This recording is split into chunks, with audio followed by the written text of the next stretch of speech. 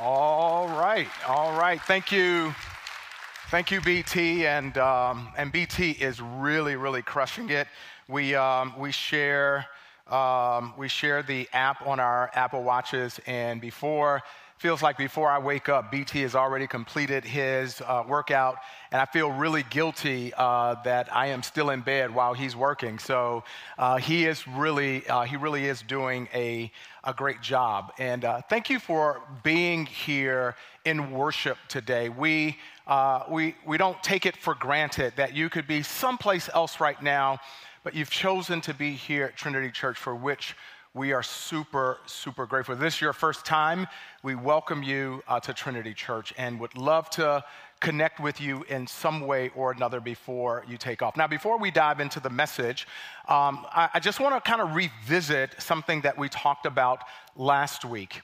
And we talked a little bit about the budget shortfall. So at this time of the year, we are, again, $400,000 less than what the budget requires at this point. And I wanted to bring that up. That's the reality part. That's the reality, and the reality is the reality. And last week we invited you to say, hey, listen, I want to begin praying about a sacrificial gift that is above and beyond my regular offering. And thank you for, again, number one, considering and receiving, but also that many of you have already begun praying about that. I wanted to revisit it because I wanted to give you the why.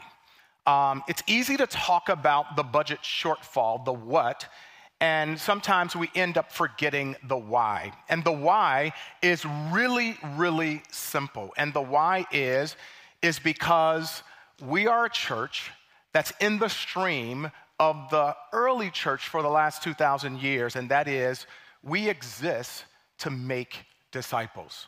We exist to see men and women and children and students come to know Jesus as Savior and walk in Him, for Him to teach all of us how to live. That's the reason we do what we do. We don't do this to feed a monster. We actually do it because we want to see lives changed and impacted. I love.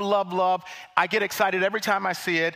I get ready to leave here on, I think it's Monday afternoon, Tuesday. I can't remember what day they meet. There's a group of men, 12 men that meet in that room 125 as you walk in, that room right to your left, and they meet there literally every week, and they pour over scripture. They are they're pushing each other to follow Jesus more closely. When I walk past, it almost feels holy. I want to go in and say good afternoon, but it feels holy to burst in and interrupt, and yet they are praying, they are challenging one another to live for Jesus. That's the reason we do what we do. I get excited.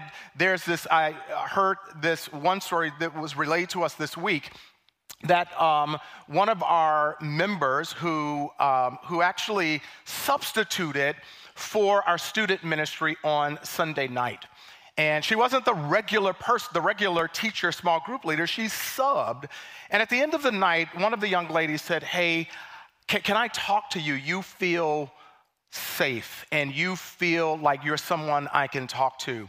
And a year and a half later, they've been meeting on a regular basis, and that young lady is steps from trusting Jesus as her Savior. And that is the reason why we do what we do. We see Emmanuel Boateng, who is the director of our college-age ministry, Abide.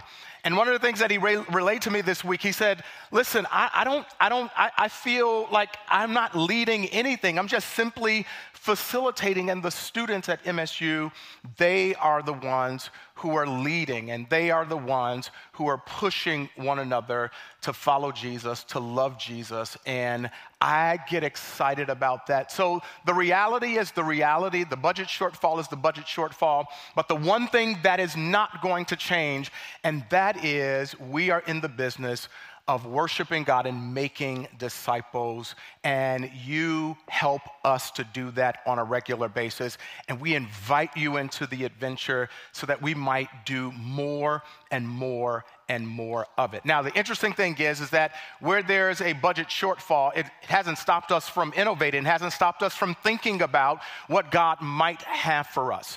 So I want to share two things with you that you'll hear more about. The first one is that we've been praying about, thinking about, and planning on launching an early childhood development center right here on our campus. Right here on our campus. We get excited about that because, again, we're there, yes, the shortfall is there, but God is still God, and He is causing us to dream. The second thing that I get excited about is that we are looking to launch, and you heard a little bit about it when we did our Serving Expo, to launch a full-fledged sports ministry. And that was kind of animated by, we have a 18 basket disc golf course on our property. And we said, God has blessed us. He's blessed us with over 70 acres here. And there's room and space. We have a gym in the back, and we have a volleyball thingy on the side. And we said, like God has made us stewards of this place. How about being a place where we get an opportunity to invest in the community and make disciples at the same time? I get excited about that, and I hope you do too. And we invite you to be a part of the journey with us. So again, as you think about, pray about what that sacrificial gift might be, man, we welcome that. We invite that. Again, if you have not given, man, we invite you to begin taking your next steps to give as well. And man, we're grateful for you, grateful for how God has used you, our church, to help us do the things that we're doing to accomplish the mission and vision of making disciples. Now, let's talk about what we're going to talk about today. So last week, Marvin Jr., my namesake, thought he did a great job. I'll let him know you said it. He kind of kicked off a little mini-series that we're going to do, and it's about doctrine. Now, where do we get that? We get it from Titus chapter 2, verse 1. This is what Paul tells Titus, but as for you, teach what accords with sound doctrine. Now, I know sound doctrine, it might sound kind of a little boring, and it's like, I don't know about that. Well, doctrine or teaching, biblical teaching, healthy biblical teaching is important because if we get our teaching right, if we get the theology right, then the application of that will be right as well. Because that's really what we want. We want to be able to apply the Word of God to our lives in such a way where we get Bible results. Now, what we're going to do over the next several weeks, we're still going to kind of be hanging out in Titus a little bit, but we're gonna do like a little side and an excursion, if you will, talking about the issues of important biblical teaching that help us to understand God a little bit better. Now, we believe this is important for us because it helps us to know how to live. Now, what I want to do today, I want to kind of kick us off with the topic we're going to deal with today. But I want to do that with a little quiz, and that quiz is going to be origin stories of superheroes. Okay, I want to let you know in advance, I do not have DC individuals on this list. Please do not at me and do not throw anything at me, okay? Some people are saying, I have no clue of DC. What is he talking about? Washington, DC? No. So let me give you a quiz. I'm going to give you part of the origin story, and I want you to tell me who I'm talking about. This person is a former KGB spy, didn't inherit any powers, but is as dangerous as every other superhero. Black Widow, thank you. Give him a hand. all right, always looking for a fight, was banished from his home, from his position to earth, and he's trying to make his way back. Ah, the hammer guy, yes, love it. Normal life as a scientist until a freak accident happened. Gamma rays. Smash, Hulk, nice. Inherited his genius from his father, but was too egotistical to admit that he did. Iron Man, yeah, you know. All right, lost his father, and then he became king of a technologically advanced country. Black Panther, nice, okay? A scrawny, skinny kid from Brooklyn, New York. No, let me finish. Brooklyn kid from Brooklyn, New York, and he went to the army. Captain America. Who says Spider-Man? Okay, all right, you gotta wait till I finish, all right? So, listen, every single person has an origin story. Every single person in this room has an origin story. And I would dare say, our universe has an origin story as well. Every single person in this room and our universe has an origin story. We ask the question, where did the universe come from? And what is its purpose? You might be asking, where did I come from? I know I came from my mom and dad, but do I have a purpose? Or am I left to wander in the world all by myself, without any kind of purpose, without any kind of plan to my life? These are some of the questions that we want to try to answer, not only in this message, but during the panel as well. And so again, as BT mentioned, you can submit your questions. You might hear something in the course of this message, and you say, man, I want to ask that question. Again, fill out, give that question or send that question to hello@wearetrinity.com. This week sometime, we're going to do a live stream on some of the questions that you submit. Now, when it comes to the origin of the universe, when it comes to the origin of our world, there are essentially two worldviews. Only two. Basically, two worldviews. One is more atheistic, and there's a number of subplots to atheism. Atheism is this sense of there is no existence of God. But within atheism, there's something called materialism, and materialism is that the material world is eternal, that all there is nothing but material. That is matter. And there is no immaterial, there is no soul, there is no immaterial spirit, there is no God per se. Then the second subplot is evolutionism. And evolutionism just simply says that the population and the species of organisms evolved over a period of time. Or there is this sense that we are some sort of cosmic accident. And then there is humanism. Humanism just simply says there is no discernible purpose to our world. There is no discernible purpose for your life and mine.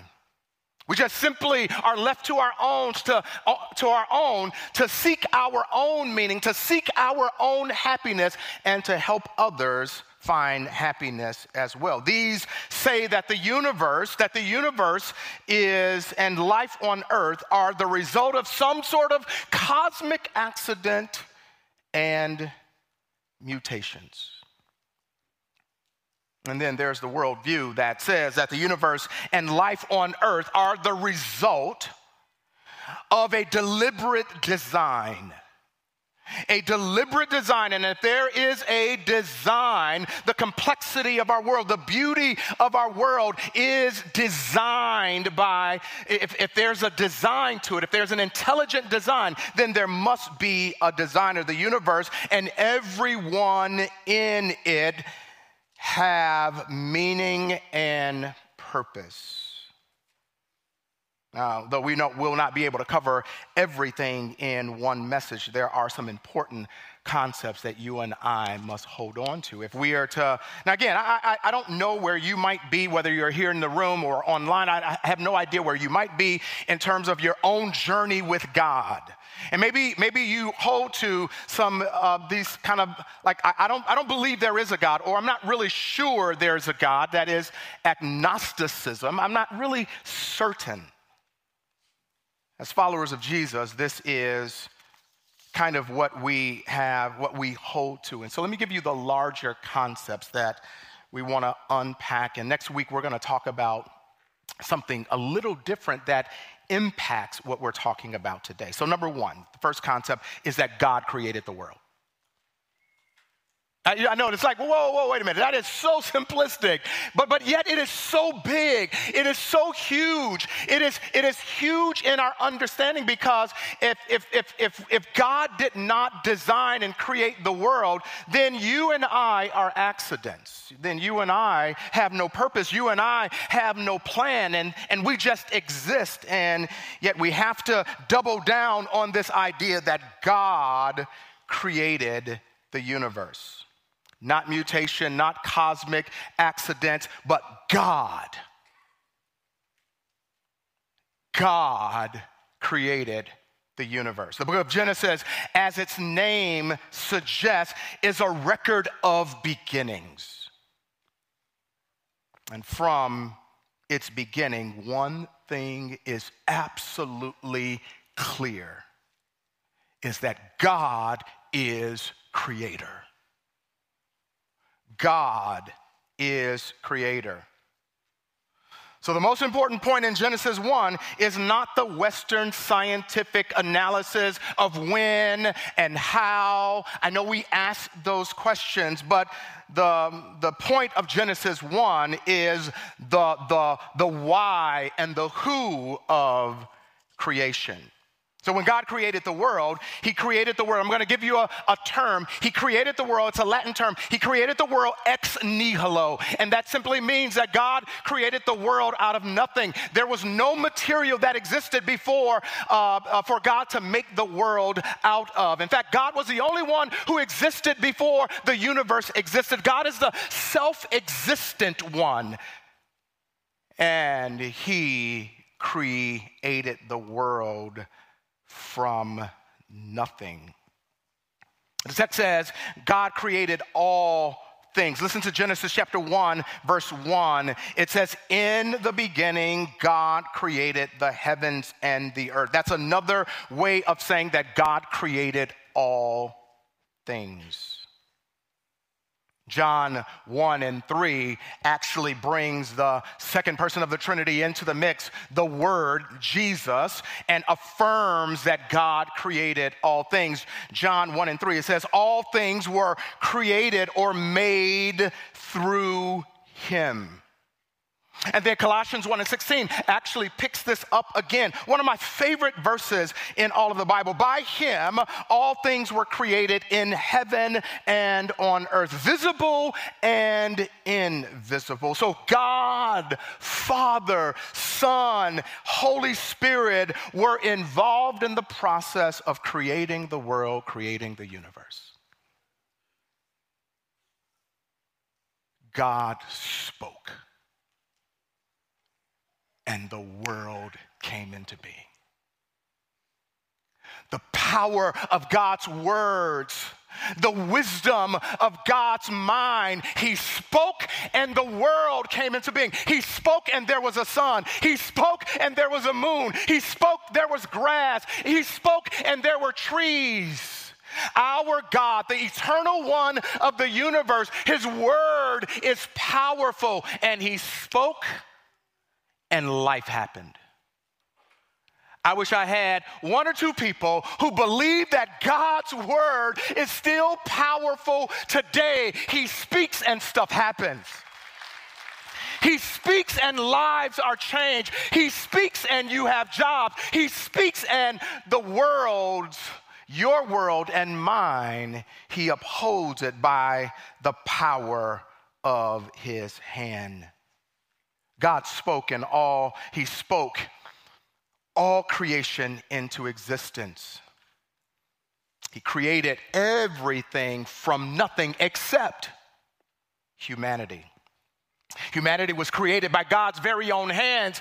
He scooped down, metaphorically speaking, scooped down, and he fashioned man in his own image. And he blew into man the breath, humanity, the breath of life. Listen to the text. It says, then the Lord God formed the man of the dust of the ground and breathed into his nostrils the breath of life. And the man became a living creature. And the rib, verse 22, and the rib that the Lord God had taken from the man, he made into a woman and brought her to the man, and the man said, girl, you look fine.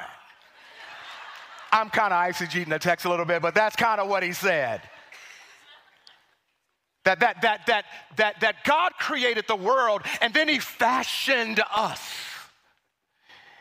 And he fashioned us in his own image, that he stamped a will in you. He stamped a personality in you. He stamped consciousness in you, that our God blew the breath, his breath. He blew his eternal breath in your body and my body, and we became living beings. We have this intimate, special relationship with God. God created us in his own image. Listen to Genesis chapter 1, verse 27. So God created man in his own image. In the image of God, he created him. Male and female, he created them. What does it mean to be created in the image of God? It simply means we are like God and we represent God in the world. You and I, humanity, is the pinnacle of God's creation. And we are more like God than any other creature in the universe. And we're the only ones that are appointed to rule and to have dominion and to subdue and to take care of the universe. We're the only ones as God's representatives. God created the world. It's simple, but it's powerful. God created the world and he created you and me. He made you and me. He fashioned us. He stamped his image inside of all of us. This is really important because if we don't believe this, then if we don't believe this, that God created the heavens and the earth, he created all things, he created you and me, it actually takes more faith to believe this. It takes more faith to believe that an object the size of a pinhead sat in space for some unspecified period of time, then suddenly, for no reason at all, that tiny ball became unstable and exploded and eventually turned into stars and planets and pickles and hamburgers and popcorn and puppy dogs and cats and cockroaches, committees, daffodils, and primordial embryonic goo like you and me. It takes more faith to believe that than to believe the God of the universe created you and me. And so, it takes more faith to believe that somehow out of this chaotic explosion, order came into being. At no point in the history of time has there ever been chaos producing order. 1980, Mount St. Helens blew up, and it literally decimated the entire place. And there was nothing but death and chaos. In fact, parts of it was called the death zone. Not one time in human history has chaos produced order. Only the God of the universe, who speaks things into existence, can do that. It's important for you and I to hold on to this. Because if you don't hold on to this, is that somehow that your life has no purpose. That your life has no plan.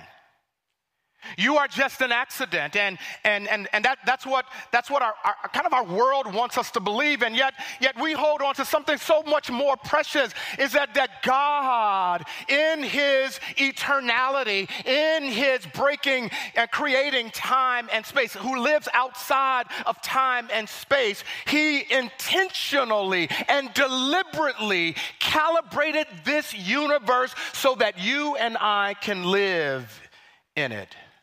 You are not an accident. I know some of you say, you hear your parents say, oh, you were an oops baby. Well, God doesn't have oops babies.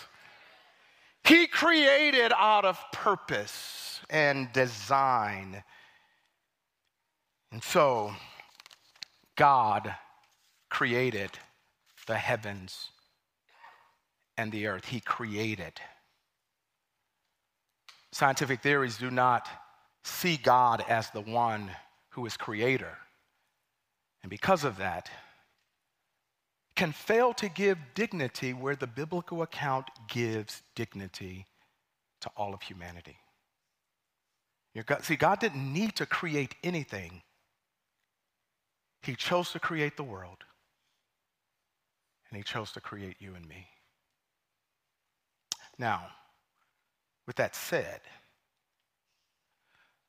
sometimes scientific observations of the world can actually correct some people's misunderstandings.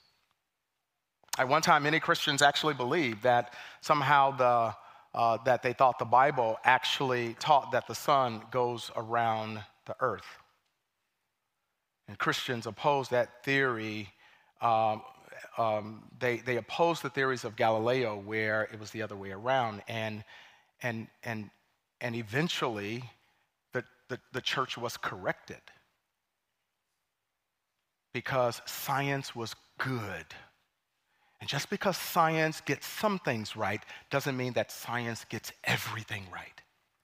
In this case, it was a beautiful connection between science, where God allowed scientists to help us to understand the world a little bit better. But I think we should exercise a great deal of care that in speaking of issues that the Bible does not clearly speak to. The Bible is not a science book. It is not a philosophy book. It shows us how to have a relationship with God. And when our natural observations about the world, and not only the natural observations about the world, or even the observations that science have conflict, we have to actually go back to the beginning and just say, okay, where are we both right and where can we connect? Ultimately, when we have we understand the Bible, we understand science, I believe there will be no conflict between the two. The Bible is clear. God created the earth and all that is in it, and He did it ex nihilo, out of nothing. He created man from the dust of the ground. And before creation, nothing existed but God. We have to hold on to that. So therefore, nothing but God is eternal and timeless. He is outside of our physical world because He's the one that designed it and created it. He is not bound by physical space of depth and height because He's the one that created it. And nothing but God can rule over His creation, even though He shared that with us. He has complete authority over not only the world He created, He has complete authority, whether we acknowledge it or not, He has complete authority over our lives. He has complete authority over our futures. He has complete authority over our money. He has complete authority over our families. He has complete authority over our careers. He literally has complete authority. If we acknowledge that God is creator of heaven and earth and that God is creator of you and me, then we are every day, we are fighting to submit our lives to his authority. Every day we wake up. This is the reason why studying the Bible and reading the scriptures and prayer and even coming to this place and singing songs, it helps us to be reminded that God is creator, that God has all authority, and we fight every day to submit by the power of the Spirit, to submit our lives to his care. Some days it's harder than others, but the fact that he is creator helps us to remember that. A second big thought is God sustains the world he created. He sustains the world he created. As the creator, God is distinct from his creation, but he actually sustains it. In other words, he holds it together. He shows up in our lives. Listen to what Job says, Job 12:10. In his hand is the life of every living thing and the breath of all mankind. Listen to Acts chapter 17, verses 25 and 28. It gives God himself, he says, gives all mankind life and breath and everything. In him we live, we move, we have our being. Every blink of the eye, every breath we take, every sound we hear, every step every motion of our body, it is because we believe it is the grace of God. I didn't pull myself up by my own bootstraps. It is because God has sustained me. If he is holding, guess what? Check this out. If he is holding this celestial ball in place right now where we are not flung off the earth and into space, if he can hold this big world together, guess what? He can hold your little world together.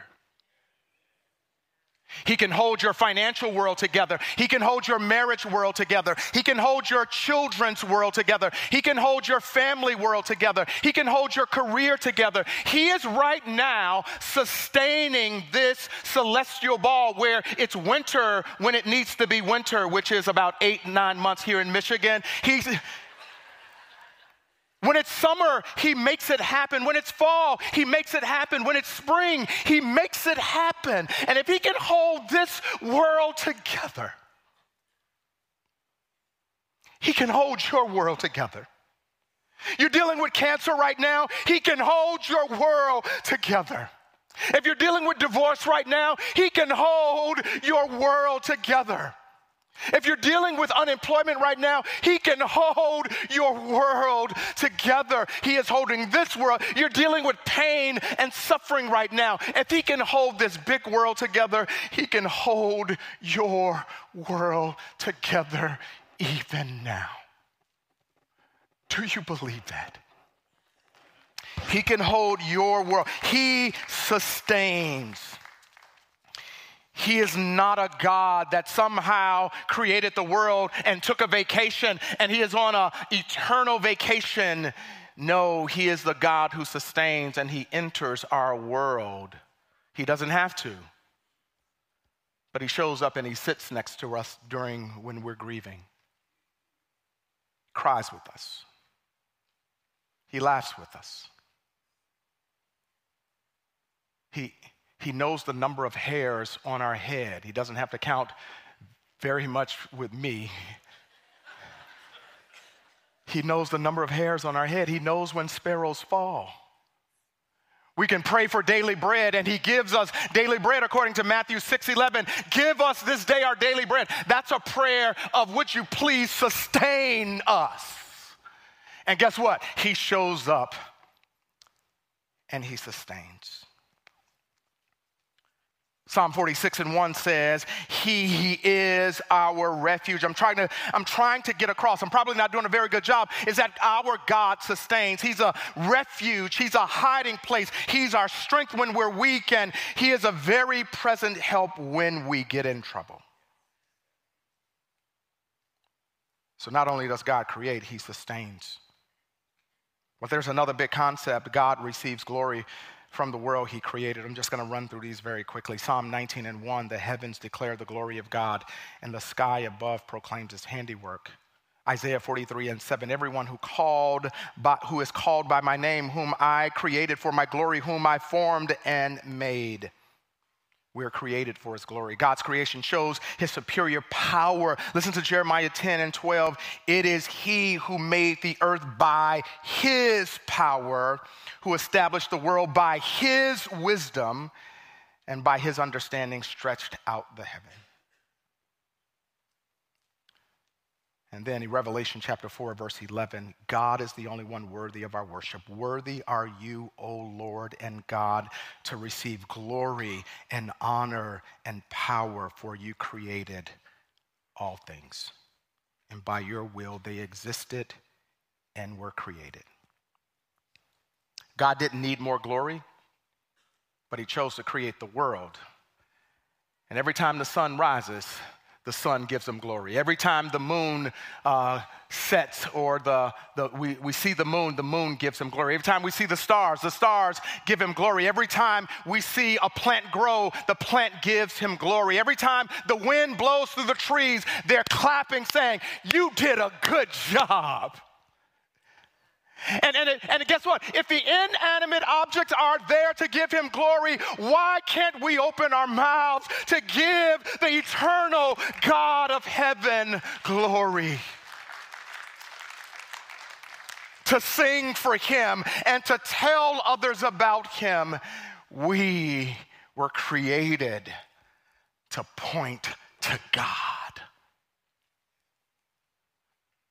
We exist for that reason. We exist not for ourselves. We exist not to make a whole bunch of money. We exist not to have the biggest house on the block. We exist not to have our names in lights and to go after fame. We exist for one purpose alone, which is a part of why we talk about Trinity Church. We exist to bring glory to God and to point others toward him.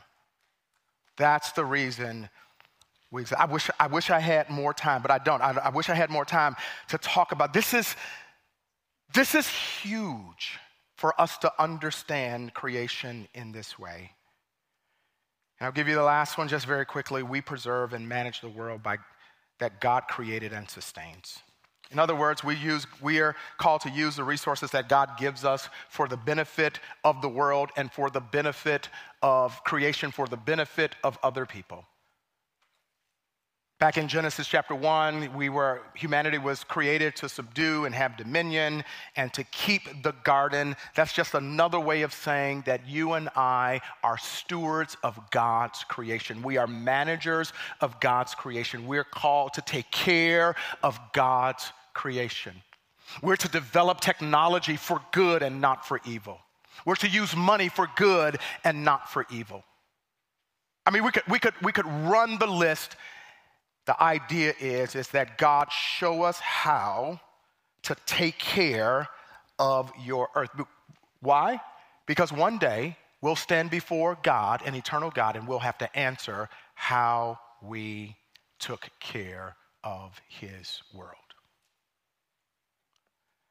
So what does this mean for us? Let me finish this. What does this mean for us? Marvin, what about all the other questions? What about the age of the earth and all of those things? We'll get to that during the panel, but I want to give this to help us give a framing of this. So what do we do with all this? Well, Hebrews chapter 11, verses 1 through 3. This is a story. This is a chapter about faith. This is what it says. Now, faith is the assurance of things hoped for, the conviction of things not seen. For by it the people of old received their commendation. But check this out, verse 3.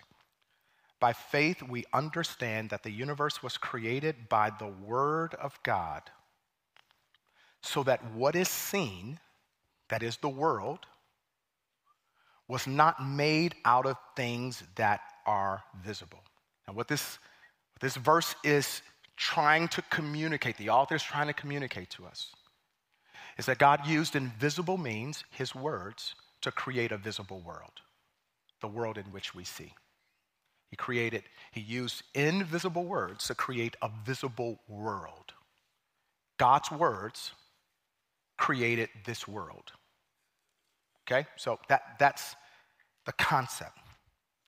Now, the way God did it and how and when, there are a lot of individuals who have all kinds of ideas. And I'm not so much concerned with that per se. God could have created this world in such a way where every single person would know and would have evidence, and that science and philosophers would understand. But I believe that God created the world in such a way that he hid some things from smart people. That he hid some things from scientists, and scientists might say, oh, the world looks like 1 billion years old. I think God could have created it that way, and yet it could be a somewhat young earth, and God hid some things from smart people. And this is the reason why. Because the when and the how, according to Hebrews chapter 11, can only be accessed by faith. Only accessed by faith. I think God could have created the world in such a way where scientists and philosophers could have answers to all the questions about its origin. But I think God chose to hide some things. And he has a tendency to do that. Listen to Luke chapter 10, verse 21. In the same hour he rejoiced, talking about Jesus and the Holy Spirit, and said, I thank you, Father, Lord of heaven and earth, that you have hidden these things from the wise and understanding and revealed them to little children. Yes, Father, for such was your gracious will. So I think sometimes God does hide so that we might access them by faith. And we don't have to get all upset and bent out of shape when we talk to our colleagues and friends. If you're part of the science community, you don't have to get upset, and you can see it one way, they can see it another way, and you can still hold on to your faith. I think a second thing that we have to keep in mind is to not make an idol out of science. Now, please hear me. We embrace it. Just because science gets some things right doesn't mean that science gets all things right. So I'm encouraged that when I see scientists saying the world is calibrated, the universe is calibrated for life and existence that we now enjoy, I get encouraged by that. But I also get encouraged when some evolutionists and others say, I have no idea where consciousness comes from. I have no idea how someone could sacrifice themselves for another person. Where did that come from? I have no idea where all of these emotions and connections come from. I'm encouraged by both. I'm encouraged by the calibration of the world, and I'm encouraged by that God has hidden some things from the science and philosophy community, and we can access them by faith. And then finally, we have to acknowledge that everything belongs to God, and we submit all of ourselves to him on a daily basis. Whether it's our resources, whether it's our families, whether it's our houses and cars, our careers, our futures, we're submitting it to God. Why? Because everything belongs to God. This church, these elders, pastors, literally everything belongs to God. Your family, everything belongs to God, and we acknowledge that. And every day we fight to submit by the power of the Spirit, to submit our lives to his authority. So when you take a drive tomorrow, you look at the sky, you look at the trees. Thank God, because that's part of his creation. When you look in the mirror tomorrow, when you wash your face, or tonight before you do all of your get ready to go to bed kind of stuff, look in the mirror. Thank God. Because you have purpose. You're not an accident. You're not an oops baby. You were planned according to Scripture from the very beginning of time. And Jesus helps us to understand why we were created. That is to bring glory to him, have a relationship with our Father. Let's stand.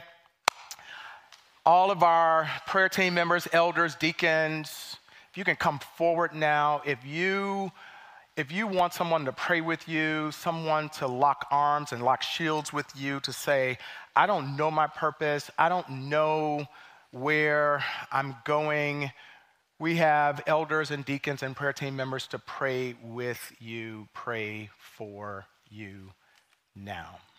Last service, a young man came up to me and said, 9 years ago, I was in the darkest place of my life. I was ready to commit suicide.